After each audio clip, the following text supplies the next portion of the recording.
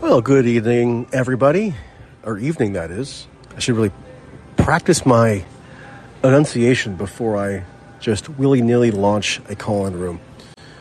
That being said, once again, good evening. Thank you for taking out a bit of your precious time to join us today, or me rather, for another exhilarating call-in session. These are the hottest scene in town. And I wanted to just regale you with the hotness of the moment and inviting you to join me on call-in as always. Tonight is sort of an unusual locale for me. I'm doing this from a rest stop on the Garden State Parkway. So if anybody out there in call-in land happens to be traveling on the Garden State Parkway, stop at your nearest rest stop. You might encounter me, and then we can record what unfolds live here on the app. That would be amusing. Hopefully you're not armed. Hopefully you're not harboring some kind of violent grudge against me. But other than that, I'll be happy to see you. Interestingly, as much as I might gripe on occasion about Phil Murphy, the current governor, I do have to note that on both the Garden State Parkway and the New Jersey Turnpike, the rest stops have been pretty uniformly refurbished lately. So it's actually much more pleasant than it once had been. Not that I make a point to spend a whole lot of time in rest stops, but, for the periods where, you're weary from the road and you have to make a stop to freshen up, maybe get something unhealthy to eat, unload your bladder, etc. Having a decent atmospherics is somewhat pleasing. And, of course, Phil Murphy makes sure to have his photo, his official gubernatorial portrait, displayed prominently in the rest stop, just so everyone knows that he is responsible for the refurbishments. Now, he's not alone in having done that. Christie did the same. But it does seem to me that the pace of refurbishing at rest stops has accelerated, at least in the past couple of years, though I have to double-check that. Maybe I'm giving Murphy credit that he's not due. Anyway, that's enough chit-chat and small talk. I did publish a Substack today that maybe some of you have read, maybe some of you haven't. If you haven't, who can really blame you? Who has time to read anymore these days anyway? There's so much on Netflix. Just kidding. Not. So the premise of the Substack was something that had occurred to me for a while now and sort of stuck with me, and I wanted to figure out a way to formulate it into a compelling thesis. And it had to do with the dichotomy of the dichotomy and the trends around political polarization recently, or at least in partisan behavior. So on the one hand, you had a pretty quintessential example of partisan political behavior in the past couple of weeks, which is that after months of tedious legislative maneuvering, Democrats in Congress finally got their act together, and they did pass this $430 billion package, which is essentially this scaled-down version of the original Build Back Better plan. And I'm not even bringing this up to get into any of the specifics of the plan.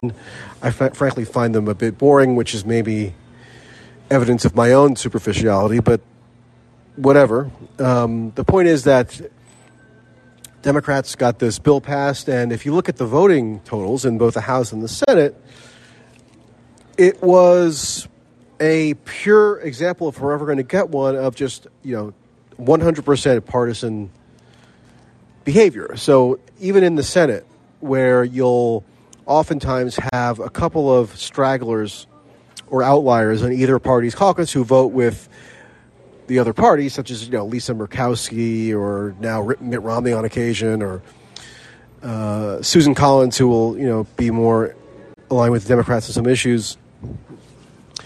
Even they voted en masse against it, and Democrats voted en masse for it, including outlier senators like Joe Manchin and Kyrsten Sinema, who did extract certain concessions from leadership in order to secure their votes for passage. But nonetheless, when the final vote came down, they did vote in favor of the bill. So it was the partisan affiliation of a senator for this bill was 100% predictive of whether they were going to vote for the bill. If they were a Republican, they were going to vote against it. If they were a Democrat, they were going to vote for it.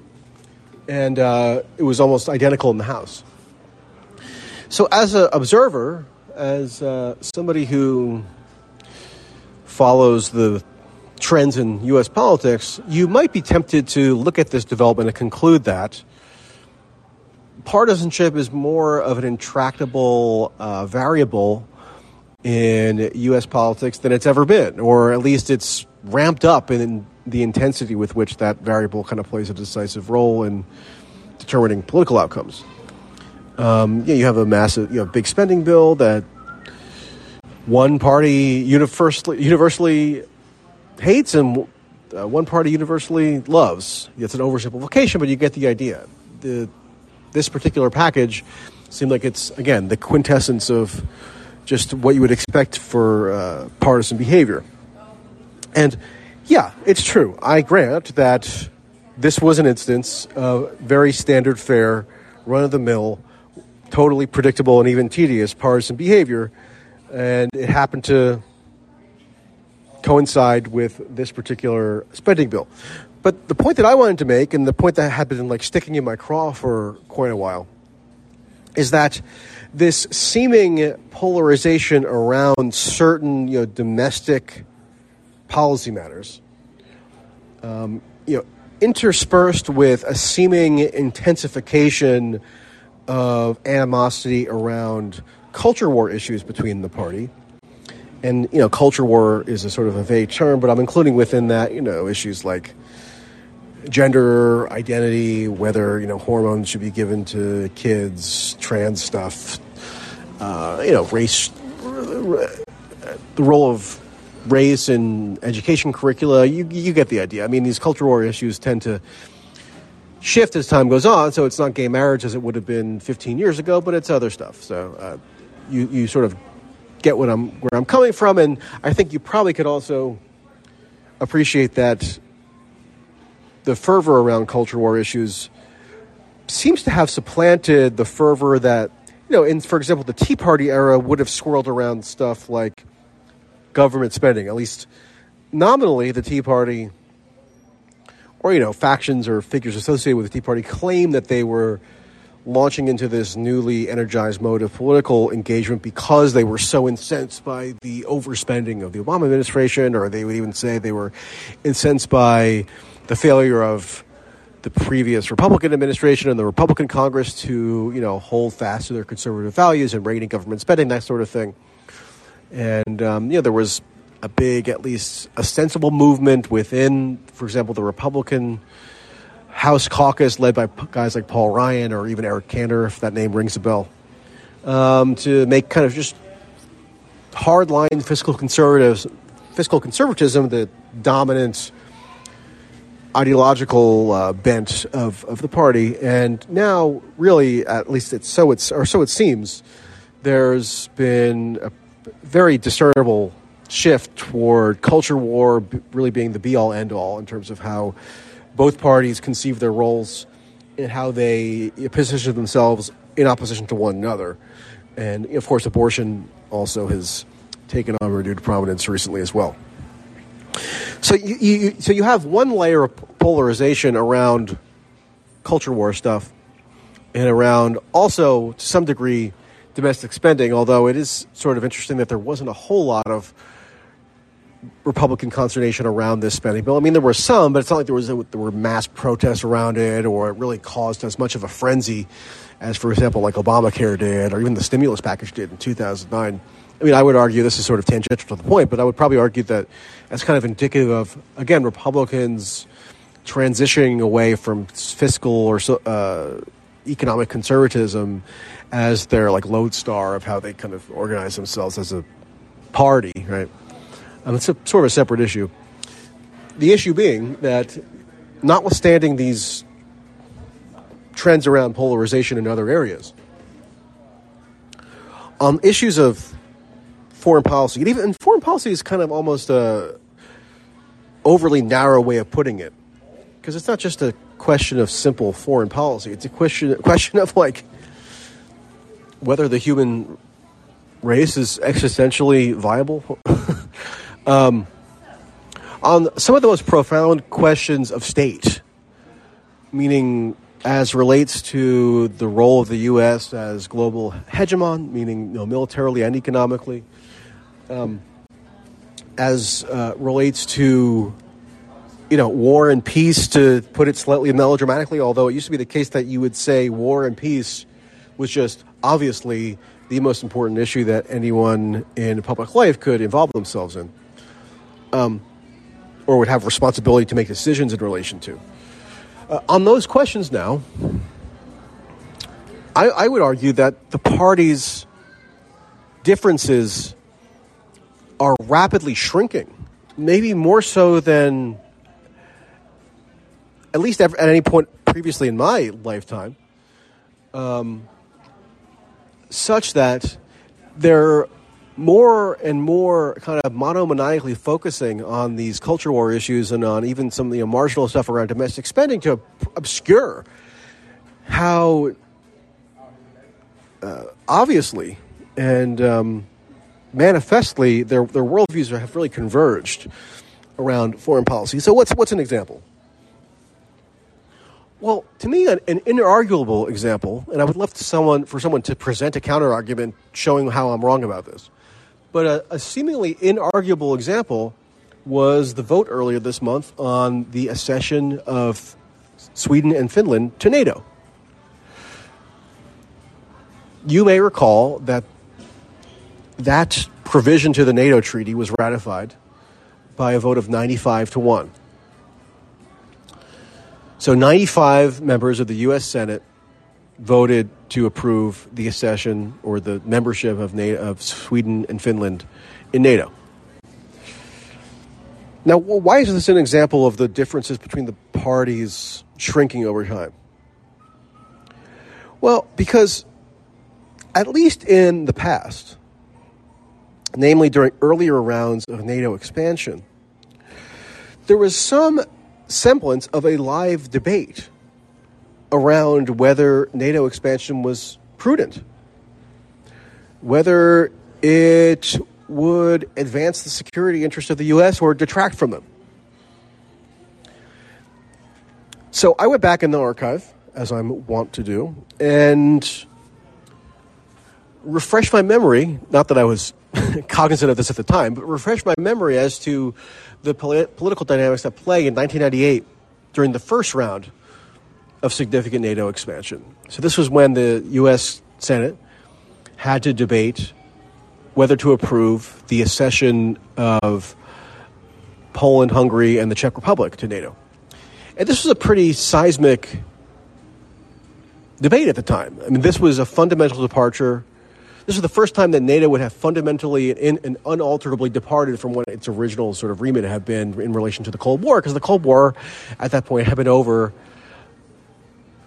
for at least 7-8 years, insofar as the Soviet Union had dissolved.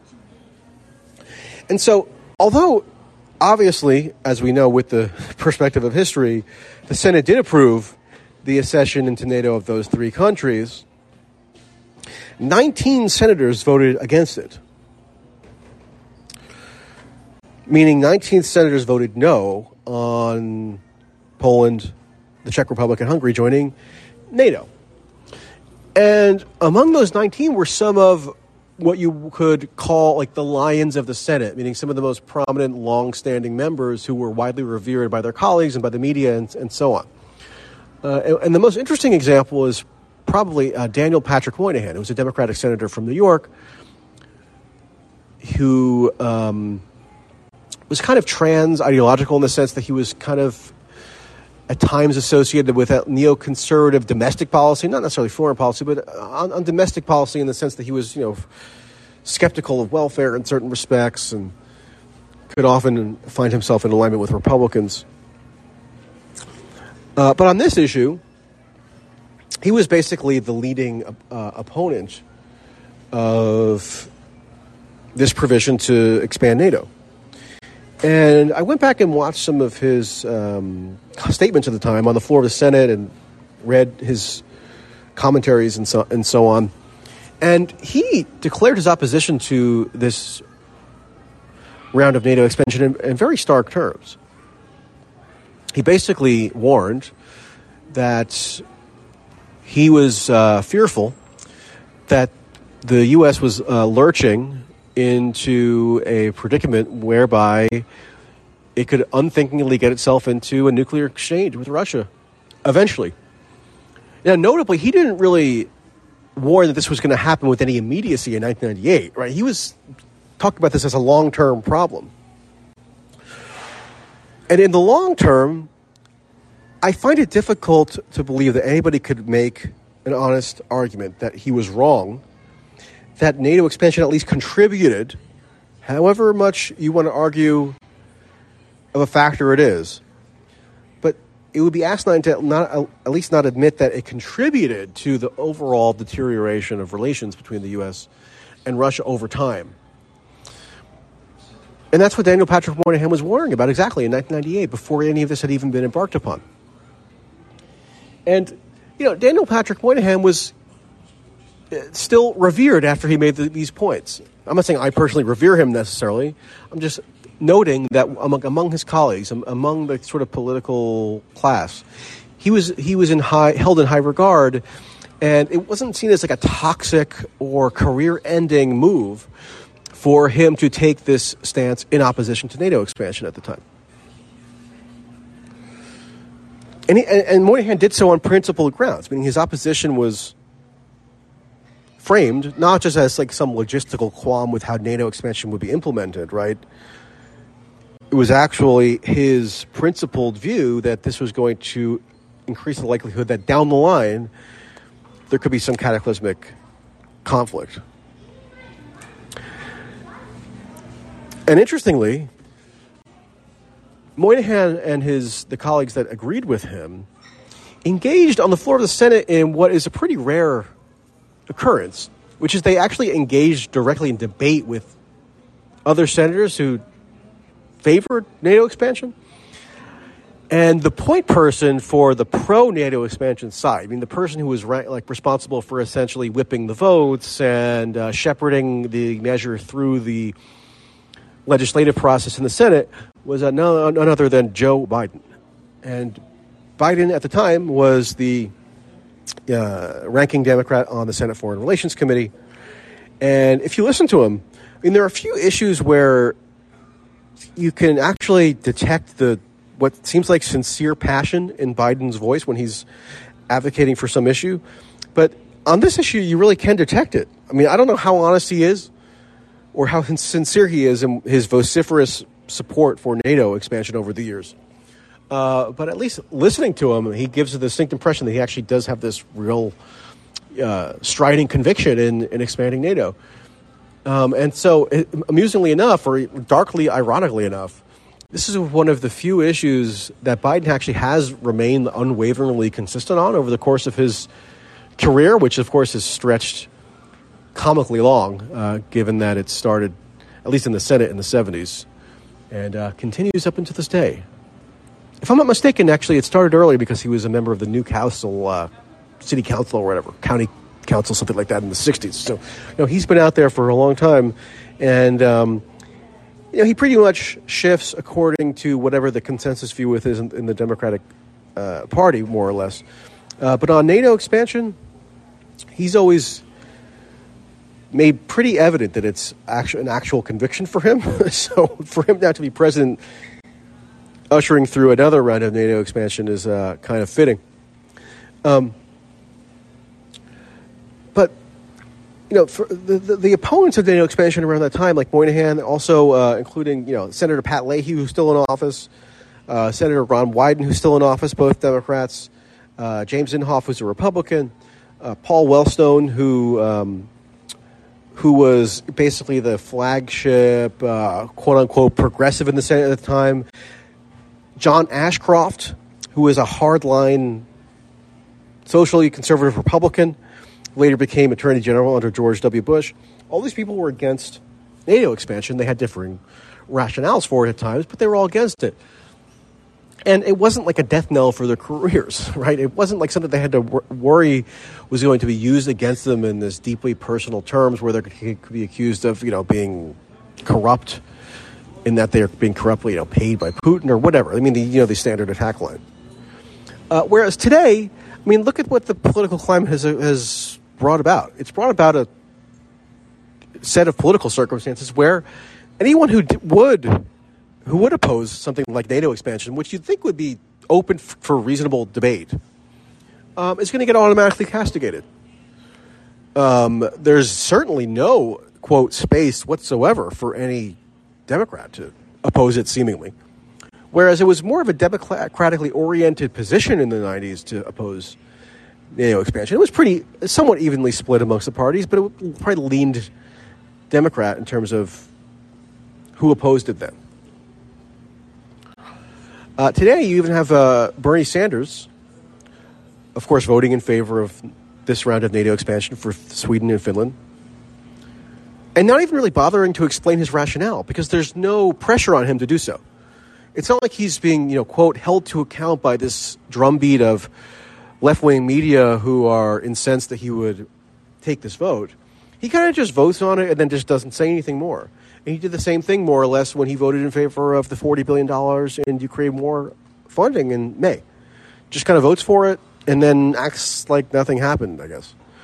Whereas, interestingly, if you go back to the late 90s, around this period when that first round of NATO expansion was being debated in 1998, Bernie Sanders was in the House of Representatives, so he wasn't going to be able to directly vote on the matter. But he did, even as a member of the House, choose to put some statements into the record, making very clear his opposition to NATO expansion. He basically said, the Cold War is over. Why are we militarily antagonizing Russia? That's what he said. It's in the congressional record. I pulled it out, and it wasn't even that hard. I quoted it in the Substack piece, okay? So, now, it's one thing to say circumstances have changed over the course of the years. Now Russia is this Nazi Germany 2.0, and therefore every reservation we might have had about NATO expansion in decades past is no longer applicable. That would be one thing. You could at least theoretically make that argument, but the thing is, the political climate today is such that nobody even feels obliged to make an argument as to why their views have changed, if their views have changed. It's kind of just one of these issues that becomes an article of faith, or it goes without saying, right, that of course you support this. And even in the case of the lone senator who did oppose the accession of Sweden and Finland to NATO, Josh Hawley, if you actually delve a little bit deeply into his reasoning, he went out of his way to clarify that he was not opposed on principle to NATO expansion. So he was not opposed on any grounds comparable to why Daniel Patrick Moynihan in 1998 was opposed. Rather, Hawley stated that his opposition, and he did ultimately vote no. So in the 95-1 vote total, he was the one. But he was explicit in outlining that his rationale for voting no was simply predicated on a concern over resource allocation. So it's not as though he was against, on principle, this expansion of NATO into Sweden and Finland because he felt that it was going to, bring the country to the precipice of nuclear war and make nuclear annihilation more likely, but that he thought that it was an improper allocation of resources because his contention is that whatever resources are now going to be deployed to Scandinavia by the U.S. on account of these countries joining NATO ought to instead be deployed to East Asia to counteract China and even prepare for an eventual war with China, whether over Taiwan or some other issue. So he's actually for the expansion and the globalization of American military power. He doesn't have any problem with that at all. In fact, he favors it. He just thinks that it should be more concentrated in one particular theater, that being China. At least that's what he claims his rationale is. I'm frankly not so sure that it's a sincerely arrived at rationale, not because of just like knee-jerk cynicism about him as a politician, although I think that could also potentially be warranted, but because, he voted for prior rounds of NATO expansion, now smaller scale ones, like North Macedonia in 2019, which is not like some kind of military heavyweight. But he voted for that, and doesn't even seem to have tried to reconcile why he would have voted for that versus why he's now opposing Sweden and Finland. So is it a principled view? Who knows? Whatever the reasons he's taking out this position, though it should be said, he was literally the only one.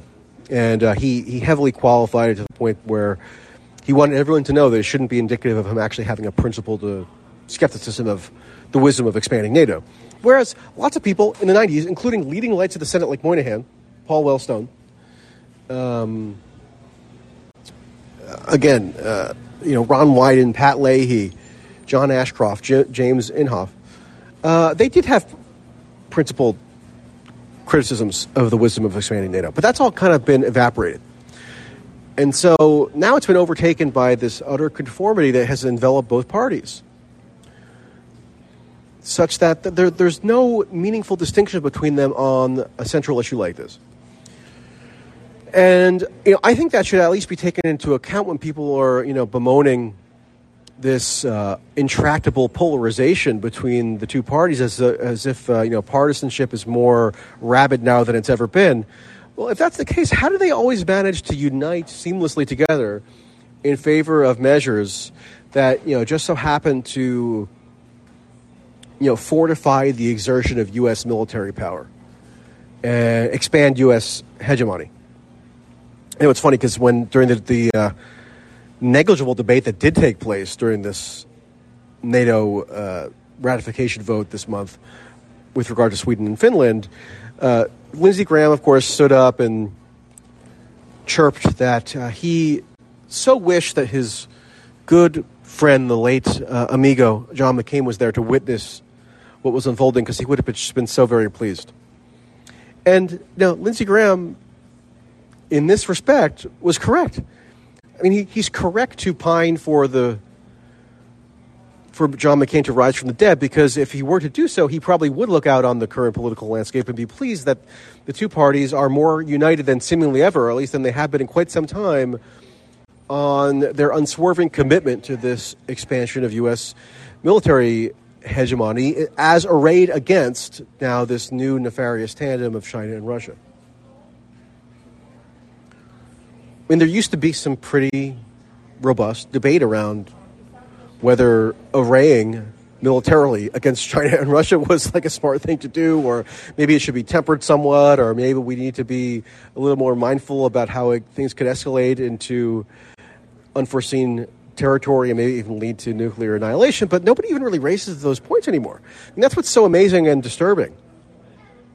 Like in 1998, you had a figure as formidable as Daniel Patrick Moynihan overtly warning that a policy action such as this could make more likely the prospect of nuclear war. Now, even the sole opponent of the NATO expansion measure that just passed, Josh Hawley, even he couldn't bring himself to raise that as a concern. To say nothing of the 95 senators who voted in favor of it, and even those who didn't vote in favor of it, who were just happened to be absent, they were also all in favor of it. So it was basically more or less 991 with an asterisk. So, if you focus on a particular suite of issues, again, namely around culture war, and culture war issues tend to be somewhat fleeting, and if you're still preoccupied with domestic spending, then I guess you can make an argument that partisanship is this hugely consequential variable in American political life. But in order to make that statement, I would argue anyway, you have to willfully ignore how resolutely the two parties are coalescing around a shared commitment to this antagonist foreign policy posture around Russia and China, and where there's no real decipherable difference between the two. So one way I've put it is, like, if you want to vote in the upcoming midterm elections in such a way as to demonstrate your desire to charter a different course on foreign policy, it's extremely unclear which party you should vote for.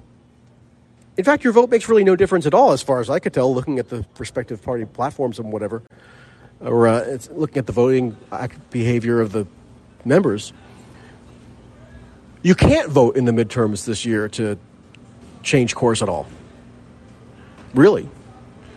On the most fundamental issues on the docket. And, this also bears on the more China-specific stuff, especially in relation to the Pelosi Taiwan visit, where you had Republicans coming out of the woodworks and saying, oh, my God, I never thought I would be so supportive of anything Nancy Pelosi did, but she's totally right to go to Taiwan and, precipitate this totally avoidable, escalation in military tensions where China's launching these live fire drills and shooting missiles over Taiwan and so forth. And now the U.S. is digging it even further into its commitment of a security guarantee of some kind to Taiwan in the event of a Chinese invasion. That's another facet of this that really, you can't get more consequential than both parties fundamentally agreeing on a lurch toward cataclysmic, multi-theater military conflagration. But that's the direction they're all moving in unison. And the next step's not going to get more into the China element because that's probably deserves its own treatment.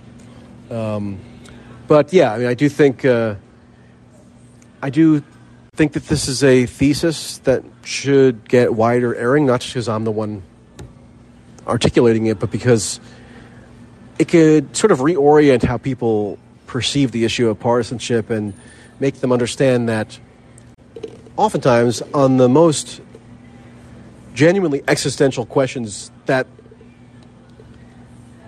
are before the state, partisanship really is just a fig leaf.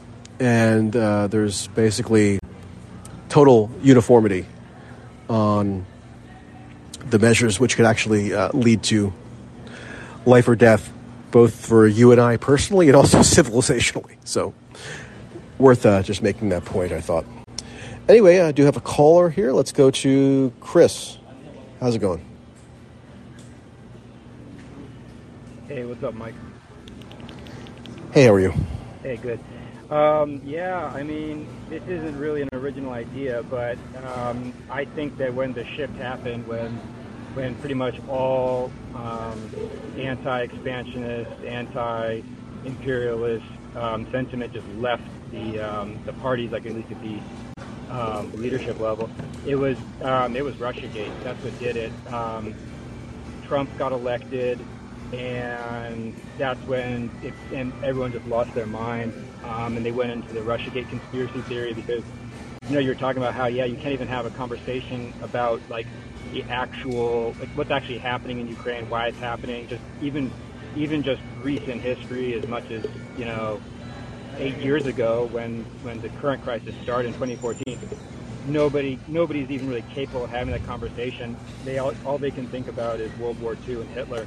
And the reason it's like that is because of the conspiracy theory mindset. Everybody kind of came to this conclusion that Putin or just Russia in general is a global existential threat, and that they're this expansionist monster. And I don't know how to solve it, but I think that's what did it. That's why we're at where we're at. Yeah, well, that may not be an original idea, but for huge swaths of the public, they wouldn't have been exposed to that idea ever in the first. So for them, it probably would be original. So I'm of course aware of that concept, and I've made variations of that argument myself, as you might be aware. But I'm under no illusions that idea has gotten wide exposure through much of the public, and to the extent that it has, in part because of my trying to promote it, it's almost invariably received with huge denial and anger, and almost this snide, just laughing dismissal that could have any relevance whatsoever. But if Russiagate has played no role at all in shifting political attitudes in this sort of policy domain, somebody's going to have to give me an alternate explanation as to how it is that there's absolutely no quote-unquote progressive or hardly even any left-wing of any stripe sort of opposition to any of these policy moves. And there's no pressure exerted on, the tribunes of the organized progressive movement, whether it's Bernie Sanders most kind of straightforwardly, or even like a Warren or a Booker, or others who like aspire to be the tribunes of the organized progressive sort of activist or media class. They have no pressure exerted on them whatsoever to even explain what their reasoning is. That's what's amazing to me. Bernie Sanders would, in the past, explain his reasoning as to why he would oppose, for example, earlier rounds of NATO expansion. Now he has this whole movement around him, supposedly, with all kinds of activists who are plugged into his circle and media organs, which pretty much have a direct line to him. And even so, it's not even really impressed upon him that maybe at some point he should consider getting around to at least providing a rationale so it could be evaluated. I mean, it's just silence, and no one cares. And I think a lot of it does. You're right, stem from this kind of fundamental shift that I don't know how you can dispute Russiagate ushered into just the body politic. Such that views of the issue were dictated by these hyper-inflamed partisan passions and never stopped being so. I think that what happened was Russiagate transferred foreign policy into the culture war. When I've tried to have these conversations with people, they really do believe that it's just as simple as Putin and Trump are on the same side of the culture war. And that's the only lens they can view. So, for example, I've been when I follow this story, there are some people on the left, or like kind of pseudo left, like you, Max Blumenthal. But am I left or pseudo left? Well, what I don't know. I don't want to throw around labels. No, I'm kidding. Yeah. But what I mean is left of center. You guys are taking a critical eye on this. But from what I can tell, the vast majority of people who actually are critical about this, they're on the right. They're on the right side of things. Yeah. And the reason that they feel comfortable doing that is because they don't feel that they have to have any allegiance to that side of the culture. Where it's really, I think that the vast majority of people who are thinking about this, they're just not even thinking about it in terms of it's just a culture war thing.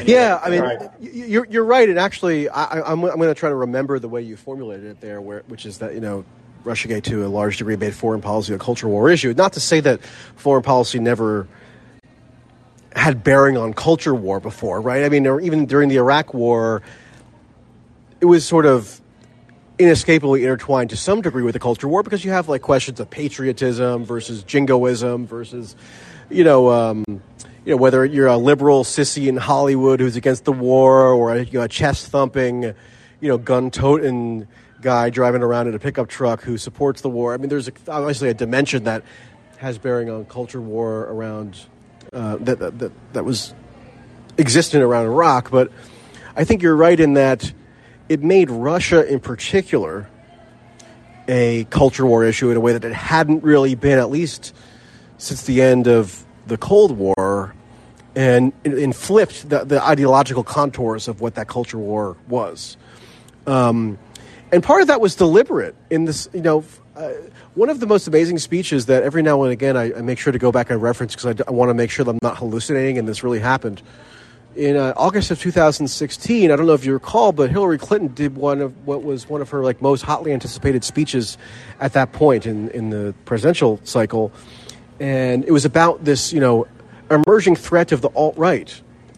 And so for the first time, she even mentioned Alex Jones by name. She was talking about alt-right trolls on Twitter and stuff. It was absurd, but she capped it off with this claim that Putin was what she called the grand godfather. That's the term she used, grand godfather of global extremism. So Putin was, cultivating and fertilizing all these burgeoning movements of alt-right, right-wing extremism, whatever, white nationalism, fill in the blank, around the world, in Europe, the U.S., namely. Hence why he was supposedly so determined to, install Trump into the White House, Manchurian candidate style. So yeah, I mean that did layer the issue of Russiagate and its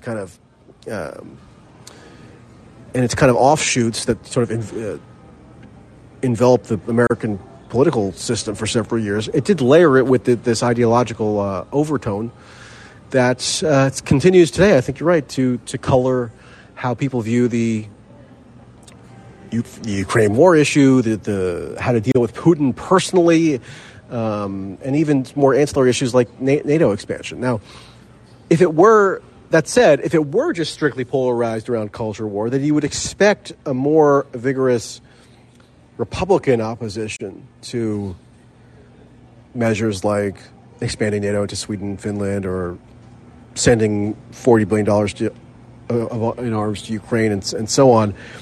But it really doesn't polarize that neatly. I mean, there are plenty of Republicans who were critical of aspects of how Trump, for example, was treated over the course of Russiagate, who are nonetheless, down the line supportive of all the latest anti-Russia policy initiatives. But there is a kernel of truth there for sure, and I do think that point ought to be more fleshed out, which I'm trying to do in various forms. And because I think there has to be some explanation just beyond everyone is so enthralled to, this black or white moral calculus around the Ukraine war. There has to be something beyond that, at least in terms of the U.S. domestic politics, that explains why there was such an outpouring of total conformity on these subjects, and still is. But especially among the, left or the progressive factions, who in the not so distant past would have at least had some clamoring, I think, for at least a certain measure of restraint as to, should we just unthinkingly endorse this expansion of American military hegemony, or should we just unthinkingly wage a proxy war in Eastern Europe with no limitations and no benchmarks and with, essentially a blank check? And should we just totally abandon any concern for stuff like nuclear war, which actually used to be an animating cause of the left? I tweeted about this recently, but you can go find newspaper clippings from 1982, where the largest protests ever in New York City's history at that point was a no nukes protest. So it was it was more or less against the Reagan administration's posture of nuclear armament. It was against, just the more ardent Cold War hawks of that time period. And, like many things, like many ironies throughout history, it's just totally flipped now. And, so if there's been such arbitrary flipping or flip-flopping such as that, I mean, you have to kind of search for underlying explanations and causes beyond just whatever seems like it might be most true on the surface, such as, people are just so invested in this, like fairy tale storybook version of the morality play between Ukraine and Russia. No, I think there's more to it than that, and I think, Russiagate is definitely a precedent that some people who are listening to this call-in might have heard the theory fleshed out about its role on just, shaping the political climate of today, but I would wager that most Americans have never even had it proposed to them that it could have had any kind of adverse effect in that regard. So I'll try doing so. And I'll probably incur trolling as a result, but that's okay. I'm used to it at this point. All right, everybody. Thanks for tuning in. We're going to reconvene tomorrow with Sir Richard. And be well. Bye-bye.